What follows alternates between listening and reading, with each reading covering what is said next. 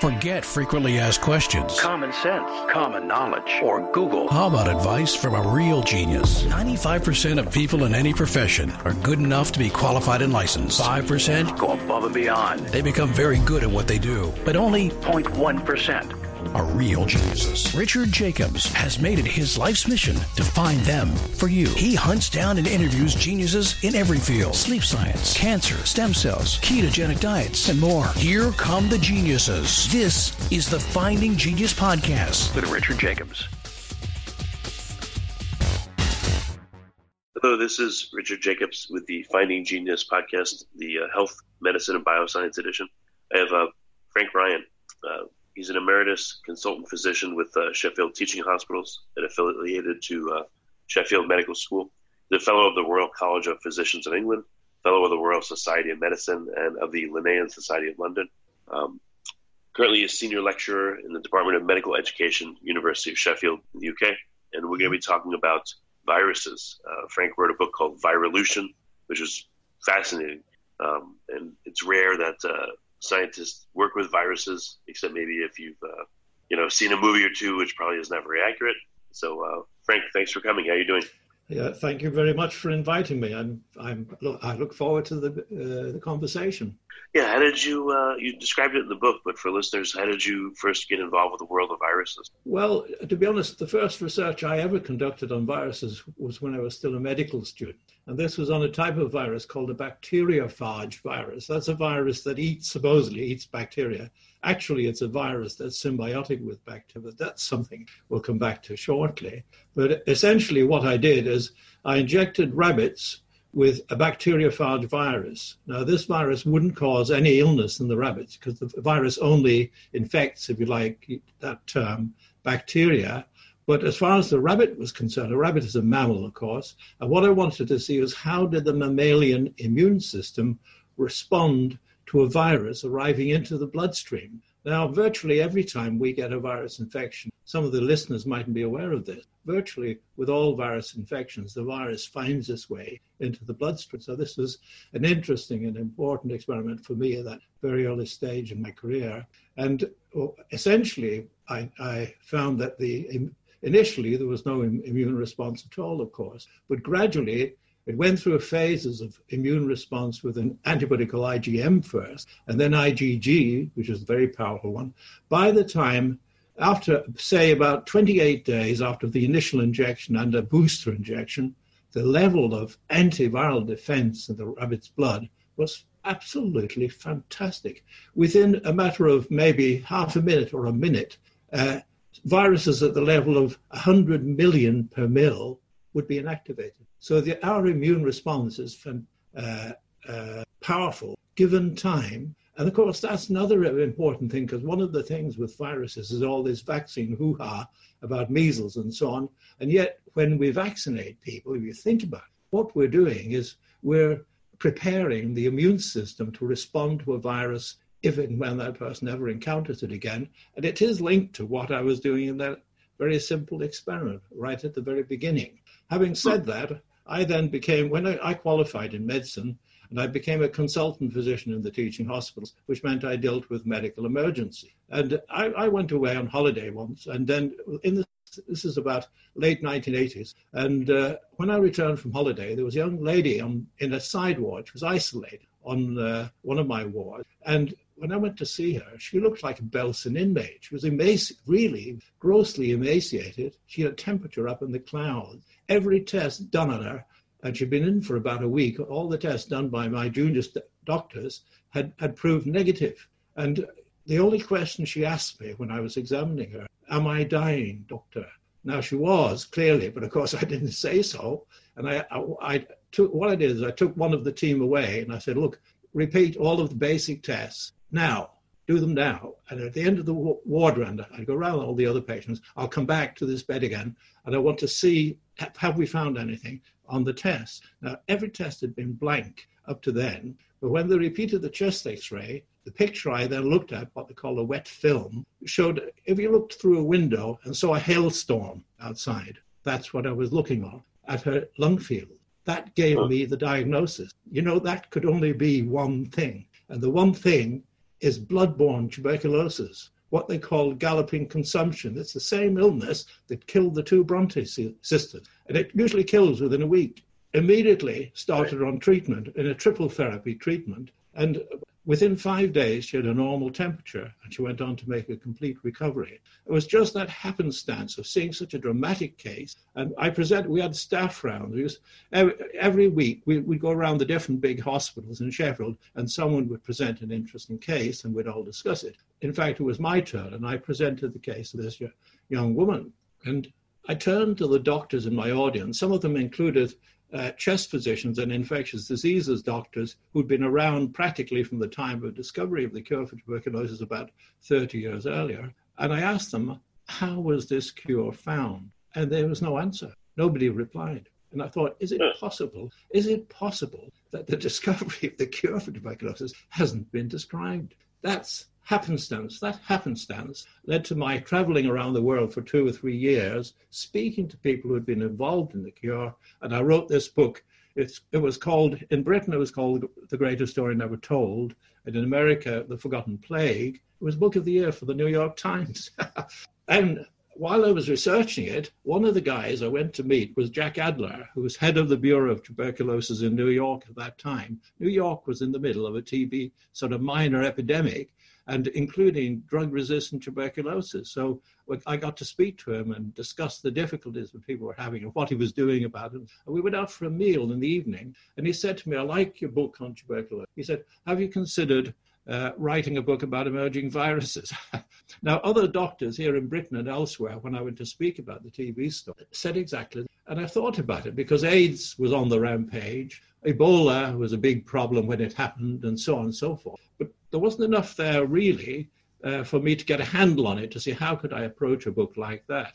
And then I had an evening meal with Jack and his wife, and he said to me, if you're interested in emerging viruses, this now was 1994, he said, go down to the Four Corners states, you know where they are, and you'll be in the middle of an emerging virus. You will find yourself right at the heart of people dealing with an emerging virus. It was called the Symbiont hantavirus. And that's what I did. I went down there and I met people, and something quite extraordinary happened. And I'm looking at these little things I've sent you a picture I actually took of two chaps in biosafety gear.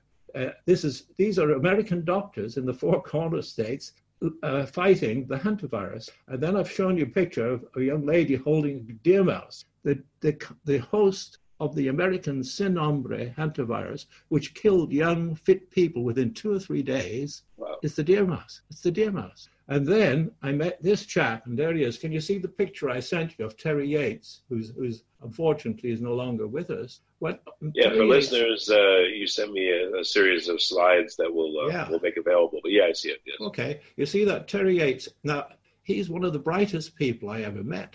And the reason I met him is because he had been studying the deer mouse for years in its native habitat in New Mexico. And in speaking to him, he was explaining to me that all the rodents on Earth, every rodent on Earth has its own hantavirus. And that astonished me, because my attitude to viruses was the typical medical attitude. They're the cause of disease. They're basically parasites. Genetic parasites was the term that was applied. Still, some people still call viruses that. And so for him to tell me that there's some other kind of a relationship between the hantaviruses and the rodents, I asked him what disease that this hantavirus caused in the deer mouse. And he said the hantaviruses don't cause any significant disease in the rodent hosts. What they do, he said, is they co-evolve with them. Now, I stopped. I was only going to spend about an hour with Terry and go on to other people who I was speaking to. But that stopped me dead. I actually stayed with him for a while in his home. I visited his base. They had a place called the Servietta where they were studying everything in the most incredible detail, including they had corpses of little deer mouse going back 100 years from which they could extract the viruses and all that. And during our conversations over this, I said to him, are you saying to me that the mouse is influencing the virus's evolution and the virus is influencing the mouse's evolution? And you know what he did? He shrugged. I said, because if that's the case, you're describing what in sort of ordinary biology would be called a symbiotic association. And basically, he couldn't answer that. Now I went home thinking about it, researching. Now, there was no Google in those days, but there were ways in which you could kind of search the internet and elsewhere and medical and scientific papers. And I tried to find somebody who might have any knowledge of viral symbiosis. It asked a question. I was already now asking myself a question, what is a virus really? Is it what we medics thought, or it could be this rather more to the situation? And then I discovered that Joshua Lederberg, who is the president of the Rockefeller University and a Nobel laureate for work done in DNA, he'd used the term symbiosis in relation to the old virus that I studied as a student, the bacteriophage. I wrote to Professor Lederberg and said, could I come and interview him? And he said, well, I'm very busy. He's the president. You can imagine how busy he was at the Rockefeller. But you know what? He said that the guy who gave him a job and first gave him an opportunity, do you know what he was called? Frank P. Ryan. Really? Which is my name. So that gave us a great, we actually laughed about it, but he did agree to my seeing him. And I gave him what he called the toughest interview of his career. It lasted an entire afternoon. The reason why it was so detailed is because I realized that if he confirms my suspicion, I'm going to be going on to something entirely new. I'm going to stop what I'm doing and move into a completely unknown field. And I asked him, are viruses symbionts? And he said, well, in relation to bacteria, sometimes they definitely are. Then I said, could it be viruses that affect mammals or animals and all sorts of other things could also be symbionts? He said, I couldn't answer that. He said, but it would be very interesting to find out. Yeah, and this is one of the big concepts of your book, is that viruses and phages can endogenize and become part of the DNA of the creature that they're initially attacking. That's right. Is that right? Yeah. I think there's always been more to it than what we medics assume. Now, many people still tend to see viruses such as parasites, but actually parasitism is included in symbiosis, but symbiosis included other things. And I'm sure one of the slides I sent you describes that. It's not about Mr. Friendly guy who shakes the hand of Miss Friendly lady and everything's hunky-dory. Actually, symbiosis is about survival in what Darwin called the struggle for existence. Because if you get two organisms, two life forms, or more than two, in a relationship in nature, if a single one of them can benefit from that relationship so they have a better chance of survival, then that changes their evolution. It has an influence. And that's, if only one of them benefits at the expense of the others, it's a parasitism. If one benefits and it doesn't cause any harm to the other, it's a commensalism. But if two or more benefit from the situation, it's a mutualism. That's the definition of symbiosis. So now, that's what was now beginning to look at in the world of the viruses. Okay? So I've got some questions here. You speak about AIDS, HIV being possibly a co-evolutionary event. How could that be? I thought AIDS just kills people. That's it. At this stage, I began to look at something that happened in the rabbits in Australia. You know all about myxomatosis. You remember the rabbit myxomatosis? I remember it happened as a child. Now, in Australia, European rabbits were taken to Australia in the 19th century as a food, basically, and hunting and so on. But the rabbits overpopulated the landscape of Australia because there were no predators, no natural predators of them. And the result was there were millions and millions of rabbits everywhere. And so then the Australian biologists had the bright idea, we'll take a virus from the Brazilian wood rabbit, which is known to be lethal to the European rabbit. Now, in nature, what would have happened is the Brazilian wood rabbit would have come into the Australian landscape with its virus. And the virus would slate wipe the Australian rabbits, and the Brazilian wood rabbit would take over the ecology. That's a kind of what I coined a term, aggressive symbiosis, because what the virus is contributing to its host is not aggression to the host, but aggression to rivals of the host within the same ecology. But actually what happened is they injected, say, 30 or so rabbits and released them out into the wild. Nothing at all happened for a while. But then there came the rainy season, and actually the myxomatosis virus is spread by biting insects. And the biting insects proliferated in the rainy season. Then something quite extraordinary happened. 99.8% of the rabbits in a landscape the size of Western Europe were dead. 99.8%. That's how lethal the myxomatosis was. But 0.2% were still alive. Sickly, but still alive. If the Brazilian wood rabbit was there, it would have occupied everything. That would have been the end of the European rabbit in Australia. But it wasn't. So what happened is, over about 20 to 30 years, the rabbits that had a genome that was a little bit different, the part of the genome that deals with infection, the major histocompatibility complex, the virus has now chosen a tiny minority type of major histocompatibility complex in relation to itself, and this rabbit is resistant to the effects of the virus. So what have we got now in Australia? Australia is repopulated by rabbits. The rabbits have their own myxomatosis virus. And what is it doing? It's co-evolving. And now if we get onto that AIDS thing, it's unbelievable, because what I was saying is, what I'd realized now is that, I'm trying to get to the picture. There we are. I'm looking at the picture now.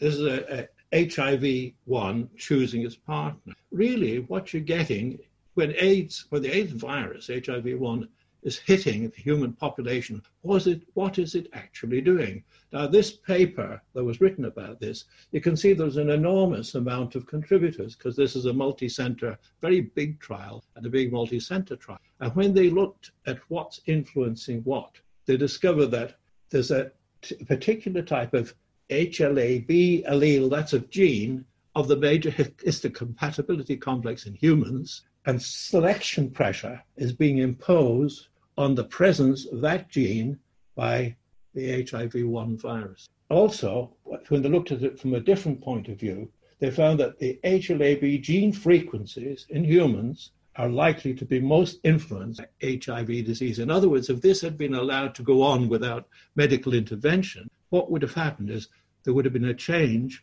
in the human histocompatibility complex genes. And that change would have been imposed by the HIV virus, but also the virus would have been influenced by the human in its evolution by the presence of the different types of HLA-B genes. In other words, you've got the same situation as the hantavirus in America. The HIV virus would have changed the human genome. So to make this clear for listeners, a virus's path typically may kill most of a given creature or species. The ones that survive, that weren't compatible with them. They'd kill the ones that weren't compatible, and the ones that were compatible. Were they compatible before? Were they compatible they already, would be or a very minor, because the virus has made them so. No, well, what it is that if you look at a big population, the human population, there are different variations in the gene pattern, and what the virus is doing is it would be picking a minority group within the whole of the human population, and eventually that group would become the entire human population. So the virus is changing what's called the human species gene pool. The point I'm making is viruses, there's more to viruses, in other words, than simple parasitism. It's much more complex. And what they're doing is they're choosing the long-term co-evolutionary partner. What happens when a virus endogenizes inside of a creature? Does it come out later? Like, from what I've learned. Yeah. This is a particular one. I'm onto the retrovirus. Now, retroviruses, they're very small viruses. Compared to the coronaviruses and retroviruses, are both RNA viruses. Now, that's something very special. We're not RNA creatures. We're DNA. Our genome is composed of DNA, which is a very stable compound, but it isn't very reactive. RNA is like a sister molecule. I call it the Cinderella sister molecule. RNA is also capable of storing the memory for life. It has that capacity, but it isn't as stable as DNA. But RNA has all sorts of other properties that DNA doesn't have. Now, one of the most important properties that RNA has is that if you've got let's say, imagine a landscape in which there were polynucleotides. Okay, that's basically what DNA is, a polynucleotide, but much smaller molecule. Say a molecule 30 nucleotides long or 50 long or something like that.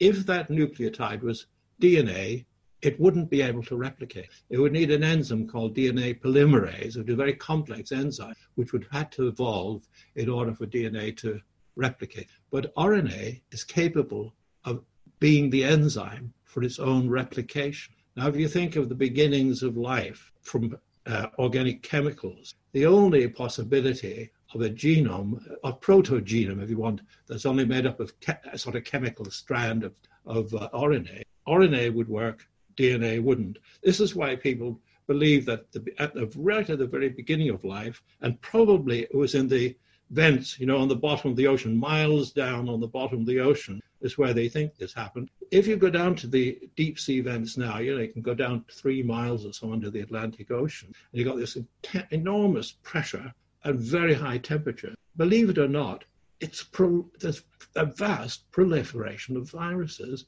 but they're not the viruses we see higher up in the. They're a different kind of virus. They're resistant to those very high temperatures, and those viruses are symbionts of bacteria and also something different, something that looks very like, but it isn't. It's called an archaea, and as the name, you can imagine what that name suggests. We think it was the first ever cellular life form, and those viruses, right at the depths of the oceans, in those vents and around the vents, those viruses are, the old term that say parasitize the archaea. What I say is they're symbiont archaea. Now, if you take RNA, if you construct RNA self-replicators, say you do it in the lab and you just make them, or you do a computer simulation of an RNA self-replicators and you give them the property of RNA, something remarkable happens. Other little replicators hitch a ride. They come in, always happens, they come in and they hitch a ride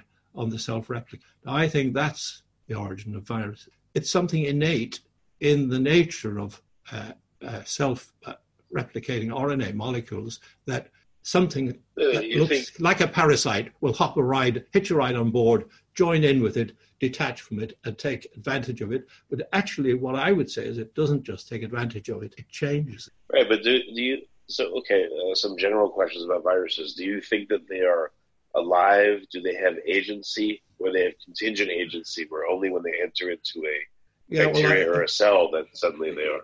Well, the first thing about viruses, can we define something that has to be a virus and couldn't be anything else other than a virus? And the answer is yes. I do this in my new book, Virusphere. I actually did it much earlier, but I've only put it into this book called Virusphere. And I've written it into scientific papers, but what it is the first thing about viruses is they're non-cellular. Now, all of the definitions of the tree of life and the definitions of life are only referring to cellular life. They didn't take viruses aboard at all. They just considered that the only form of life has to be cellular because it has to have the enzymes to do its own chemistry and all that sort of thing. But actually, what I'm saying is viruses, when the virus is actually acting as a virus, and that's inside the cell of its host, is a kind of life form, but is non-cellular. What does it do that no other life form does?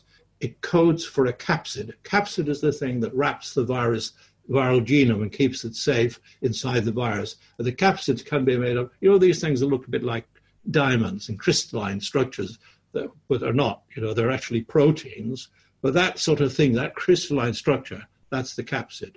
Every virus has a capsid. So we can say every virus is non-cellular.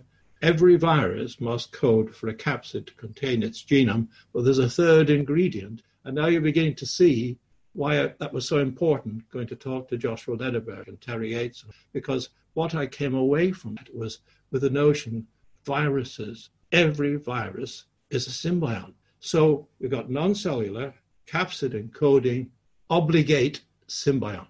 People will say viruses can't be alive because they can't replicate without the assistance of the host cell. Virtually everything on Earth is like that. Where would we be without oxygen in the atmosphere? All the oxygen in the atmosphere created by life. It doesn't come from chemical processes. It's a side effect from photosynthesis. We need essential things, essential fatty acids, essential vitamins, all this sort of thing. Where do they come from? Other life. We eat meat, we eat plants. Where's that coming from? Other life forms. To say that a virus can't be a life form because it depends on the host, for the chemistry or the genetic chemistry to replicate. Everything on Earth, other than something called, they're very simple autonomous bacteria, which can live on an inorganic sort of substrate, are the only things on Earth that can live without other life forms. Everything on Earth depends on other life forms for its cycle, for its life, day-to-day metabolism, and so on. Viruses are not exceptional. The fact that they depend on the cells of the host for replication is not exceptional. Well, question here. So are viruses that kill the thing that they infected, they just failed symbionts? Well, I think that if you observe the behavior of viruses, the numbers of viruses that kill like that are relatively small. The vast majority of viruses in nature don't do that. If a virus kills, like smallpox is the most dramatic example of a virus that kills, because it killed more of its host than anything else, but even smallpox didn't kill 100%. And that's the virus that is over on the parasitic extreme, if you want, of that symbiotic spectrum. It is a symbiont because it's still dependent on its host for survival. But if, for example, what happened when most of the people in Europe developed some resistance to smallpox. So when the European settlers went to the Americas, often they were carrying smallpox or the clothing was contaminated or whatever. If the Native Americans got it, it is devastating. So you could say that the virus is operating with its host in a way, a very clumsy way, rather like we saw in the Australian rabbit. But nevertheless, the host is benefiting from it. Even a virus that is extreme like that may have some vague sort of benefit. The tendency with most viruses, there are some viruses that don't move along the symbiotic spectrum. They always remain as parasites in that sense. And we just accept that a minority of viruses, that works best for them. What we've got to realize, what is controlling a virus's evolution?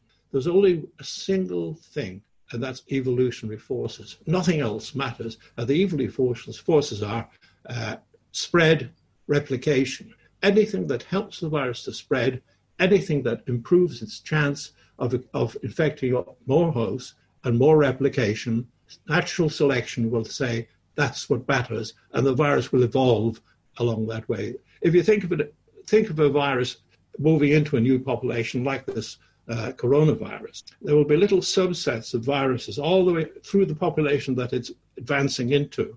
And all the little subsets will be slightly different. The viruses, they evolve at an extraordinary rate.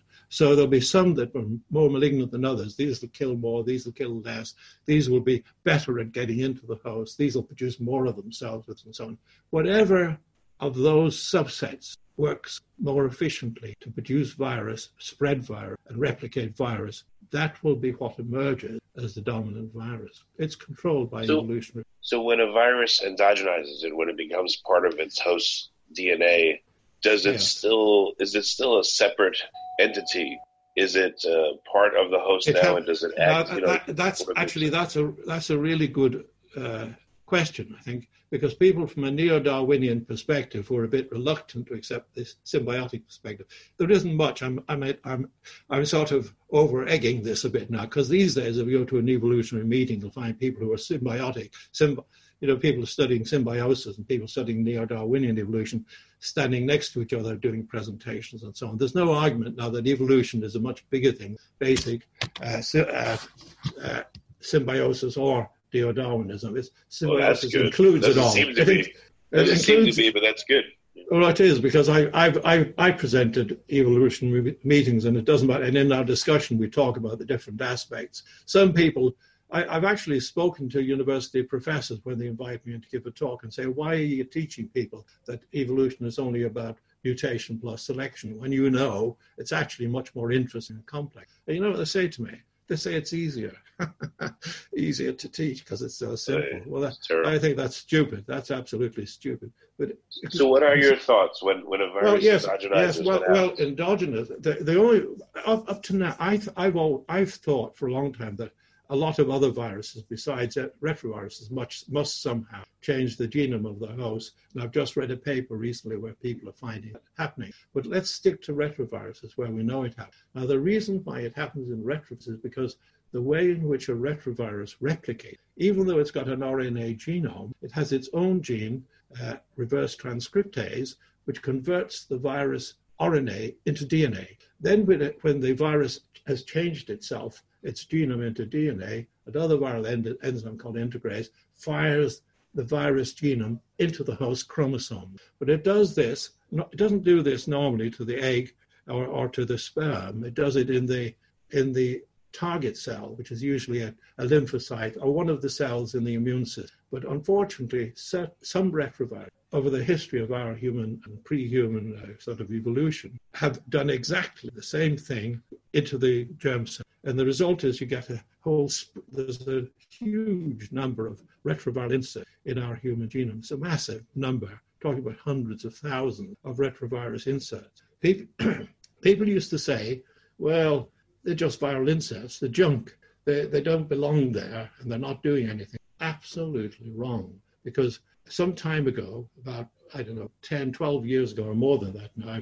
I've given you one of the slides to describe that someone discovered that a gene called syncytin-1 in one of these a single one of these inserts on chromosome 7 codes for a protein called syncytin.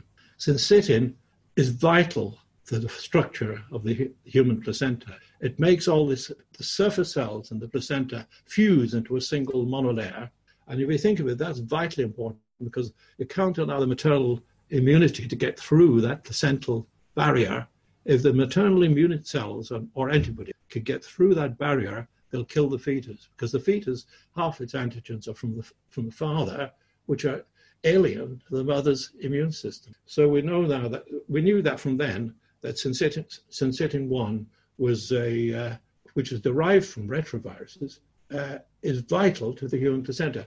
In fact, now we know all of the mammals have a type of syncytin-1 virus. It's different viruses in the different mammals, but there's a virus that's doing that fusion syncytin-1 function. And what they did is some scientists constructed a way of blocking syncytin-1 expression in a pregnant mouse. When they did that, the fetus was aborted. Then they discovered another syncytin called syncytin-2, which sits, the protein that's coded by syncytin-2, sits just below the barrier layer in the placenta. And this one actually fights the mother's immunity and stops it from coming through. Now, those functions, that syncytin-1 function and the syncytin-2 function, are not sort of viral genes that have now been domesticated. That's what the neo-Darwinians call it, domestication. I don't mind the term domestication if what they're saying is the viral gene is now used and the viral property is now used for the good, if you want, of the host. That's true. But if they think that the viral gene has actually been changed into a sort of human gene, they're absolutely wrong, because the property that viral gene retains is the property it acquired as part of its viral evolution. Do you see the point I'm making? It hasn't become a new gene. It hasn't become a new gene. It's the same gene that was originally in the virus. The only way it's advantageous to the host, to the placenta, is the fact that the viral property of fusing cells, we can't do that. A virus can, so it does that now for us in our evolution. So, all right, if you say it's been domesticated, you mean it's now used by the human organism, if you want. Yes, I'd say yes, that's absolutely true. But people seem to think it's been changed into some different kind of gene that's now being used, and that's not true.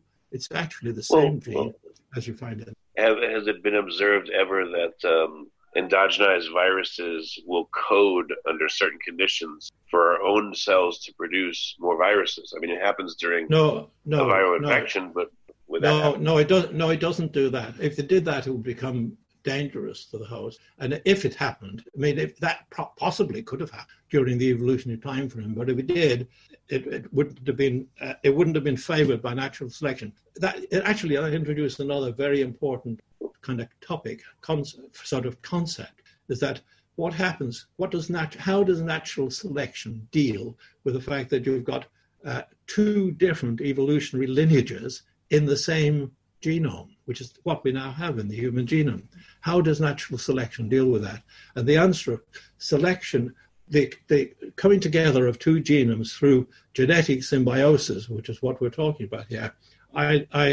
When we talk about symbiosis working in nature, The partnership of the symbionts is called a holobiont. And what I've coined the term holobiontic genome. That's what we've got. We've got a holobiontic genome, which is made up of parts that came from viruses, part that came from our own mammalian evolution. And how does selection come to terms with that? And I've been trying to think the way out of that, discussing with people and so on. And basically, what we think and what I've suggested is selection will now accept something that contributes to the survival of the holobiontic organism. If it enhances survival, it'll be selected for. If it does it better than what was there before, it'll be selected for. If it does it worse, doesn't enhance it, if it sort of risks survival, it'll be selected against. Now, we got examples all the way through the human genome. For instance, one of the genes that codes for globin, and globin's a vital protein in our blood, hemoglobin. 3 of the 4 regulatory aspects of the globin now have been replaced. Viral regulatory systems have replaced the original mammalian regulatory sections. And the reason for that is exactly what I've been telling you. The viral regulation works better than what was there before. What happens, that'll be selected for. So it's selected for what was originally a viral, but that's now working as part of the holobiont human genome. It doesn't matter now to selection where they came from. All that matters is, do they enhance survival or don't they? And it's very important to grasp that. Now, something else was discovered. One quick question. So when a virus endogenizes, do you think there's a loss of agency by that virus, and now it's just a part of this new holobiont? It's there's one agency, there's one creature now. Well, I can tell you what happens when a virus endogenizes. It's now in a germ cell, and when the germ cell becomes, the gamete, and then it forms the new individual, that same virus will be in every cell in the new individual because the genome is inherited. That single germ cell, the genome of the fused germ cell, when the ova and the sperm fuse, that the genome that's formed by that, and the part that comes, let's say the ovum had a virus, the ovum part of now what becomes the genome of the whole new organism, that will be shared by every single cell in the body of that new organism. Occasionally, a viral expression in an organ somewhere will do something important, and then again, natural selection will kick in, and that'll be inherited. But something else was discovered. Initially, all this was found in humans. They found that the human syncytin 1 and syncytin 2 were shared by the great apes, but no one else. So, in other words, these viruses must have entered the genome at the time before the great apes separated off into the 4, humans, chimps, and orangutans and gorillas. But then they found, when they started to look, and this is very recent, they started to look at every mammal on Earth. And every mammal they looked at had syncytin 1 and syncytin 2. Then I remember discussing this with a professor up in Glasgow, and he was still saying, well, I think maybe a placenta involved, and then the virus has improved on it. And I thought, well, he could be right. Maybe that's what it is. But then these people in France, only in the last decade, started to look at, various other sort of people. Marsupials, don't have placentation, but some of them have a very short-term placentation lasting a few days. When they looked in those, they found a syncytin molecule. And in their genome, they also found a syncytin 2 type molecule. And the other discoveries by this same group have now absolutely and definitely confirmed that the viruses were there at the very beginning of placentation. In other words, the viruses contributed the ability to form a placenta at the beginning of the evolution of the placental mammals. And I can quote you the final line of their paper. Capture of a founding syncytin by an oviparous ancestor was pivotal for the emergence of placentation more than 150 million years ago. In other words, we have retrovirus to thank for the fact that we have pregnancy and placentation, which is an absolutely vital in humans. Yeah, so viruses are a major guiding hand or an invisible hand of evolution. Well, that's true. And then you can't then say viruses are genetic parasites, because they haven't just taken from the host, they've also given in a huge way of the host. Now I can tell you something else that viruses are doing in nature.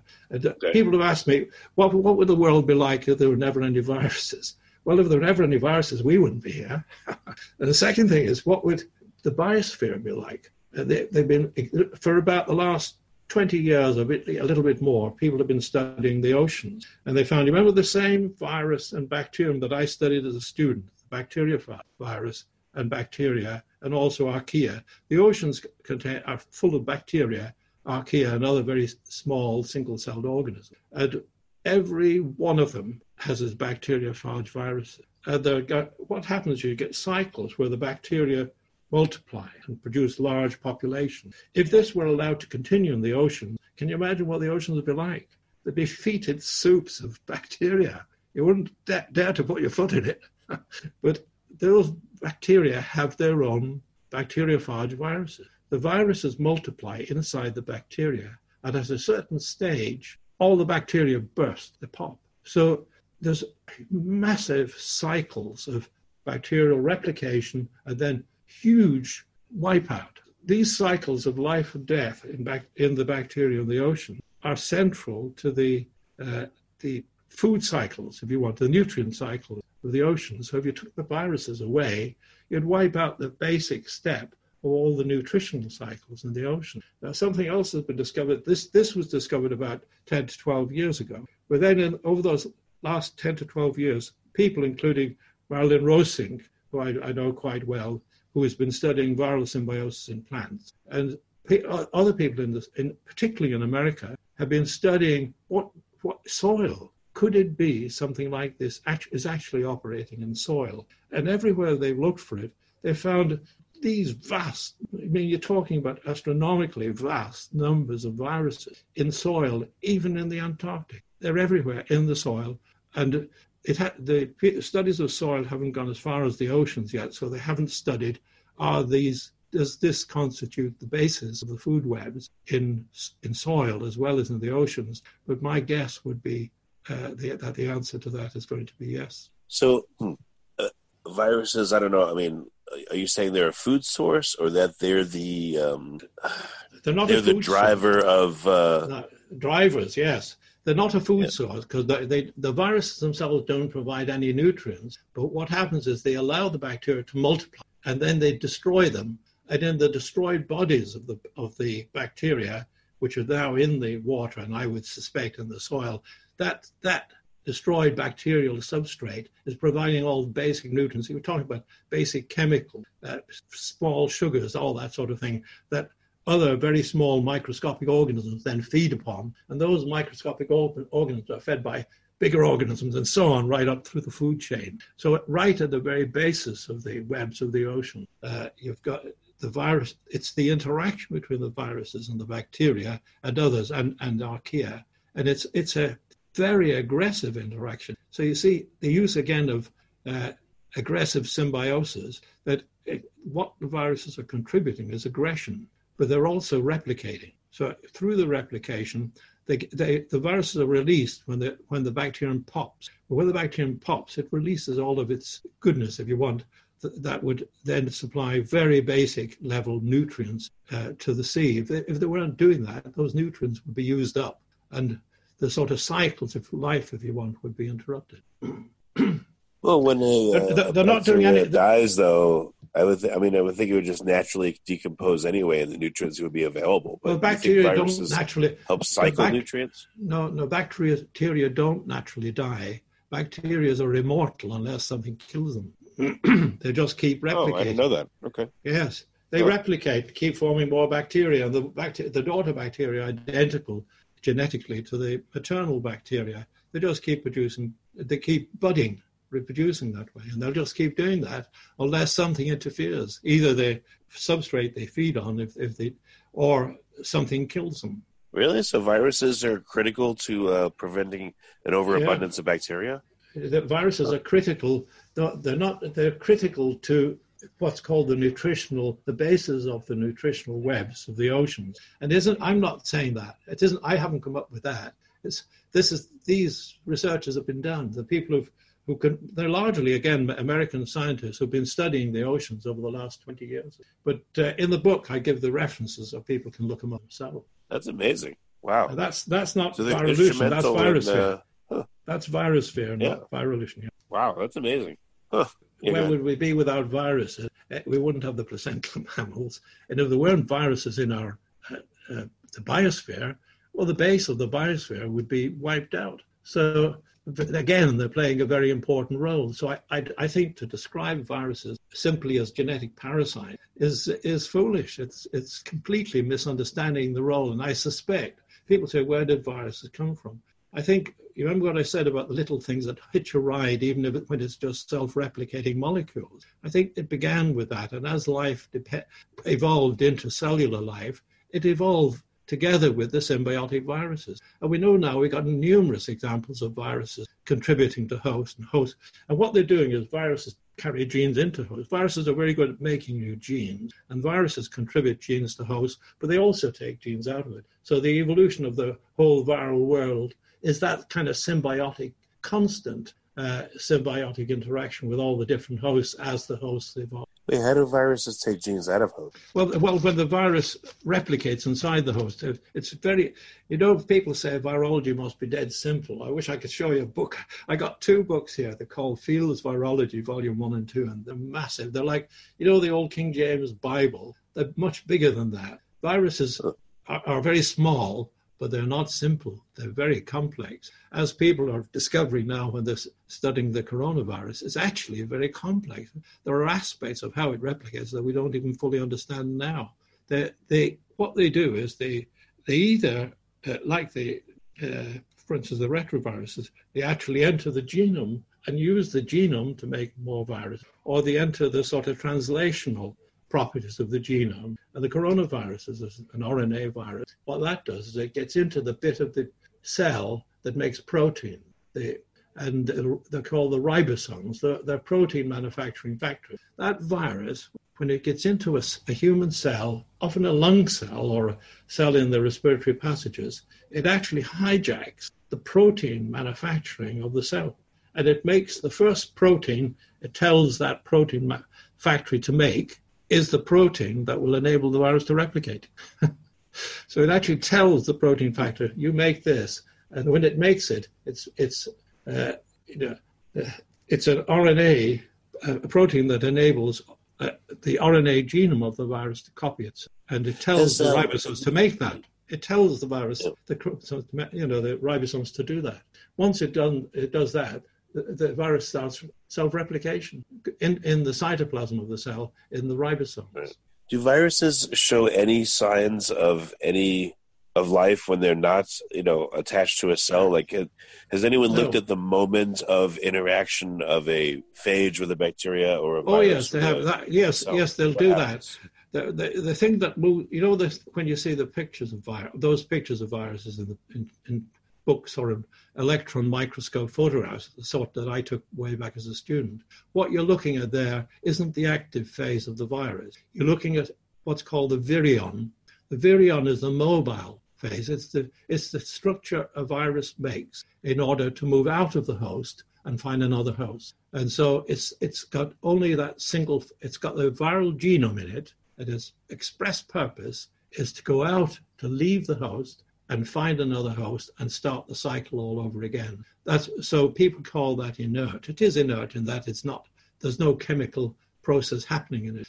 But I would compare it to the seed of a plant. The seed of a plant isn't a plant on its own. It's the potential for a plant. And when the seed finds a fertile bit of soil or whatever it is that it needs, it then throws out a shoot and starts developing into a plant. Now the virion does exactly that. They bud off from the surface of the cells in the respiratory passages, in this case, where we're talking about the coronavirus. And when the person coughs, billions of viruses come out into the atmosphere around the host. And their aim is to find others, to start the cycle all over again. When they meet another, they're inhaled by someone else. It'll go down their respiratory passages.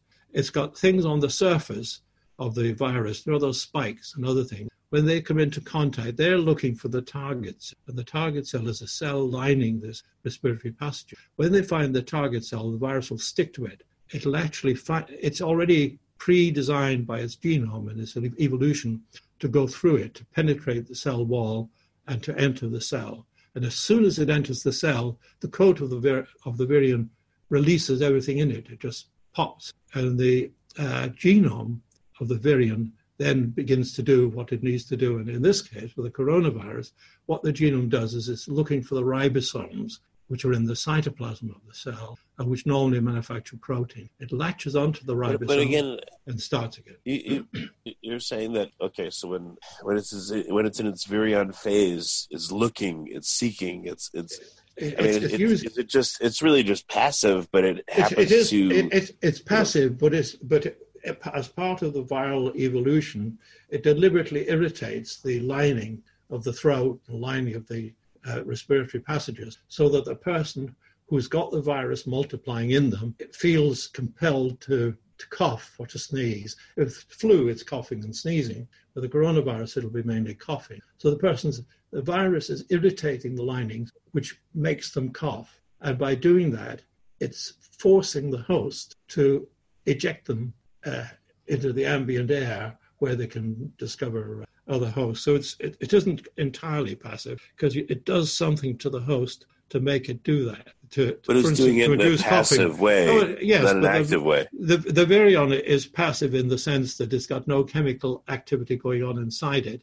It's like a little landmine that's just flung out when people cough or sneeze. And it relies on the fact that there will be someone in the vicinity, or it might land on a surface and people might pick it up in their hands and transfer it to the mouth, to their eyes or something, and then it'll go through it. Some viruses don't always enter they enter different parts of the body, but they have ways of what they do is you say, how does the virus find its target cell? And nearly always the target cell is a cell of the immune system, or else a cell of the immune system carries it where the virus wants to get to. So the virus is so constructed that it doesn't know, but its evolution has determined that when it gets into the body of the host, that this immune cell will actually find it, will search for it and find it. And when it does, that's what the virus wants. Gotcha. Okay.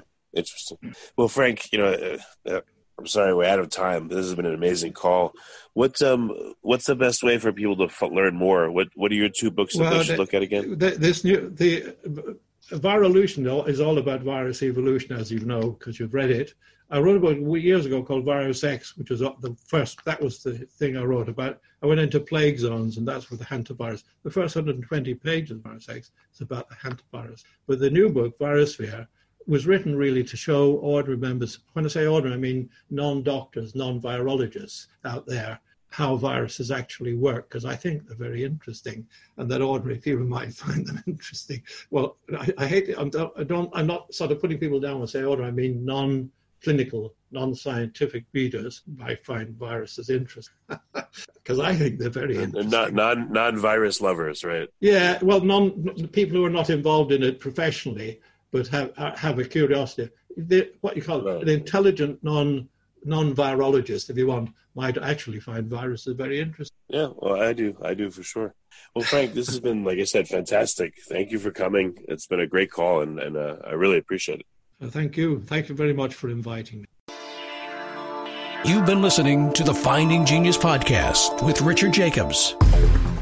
If you like what you hear, be sure to review and subscribe to the Finding Genius podcast on iTunes or wherever you listen to podcasts. And be smarter than everybody else? Become a premium member at findinggeniuspodcast.com.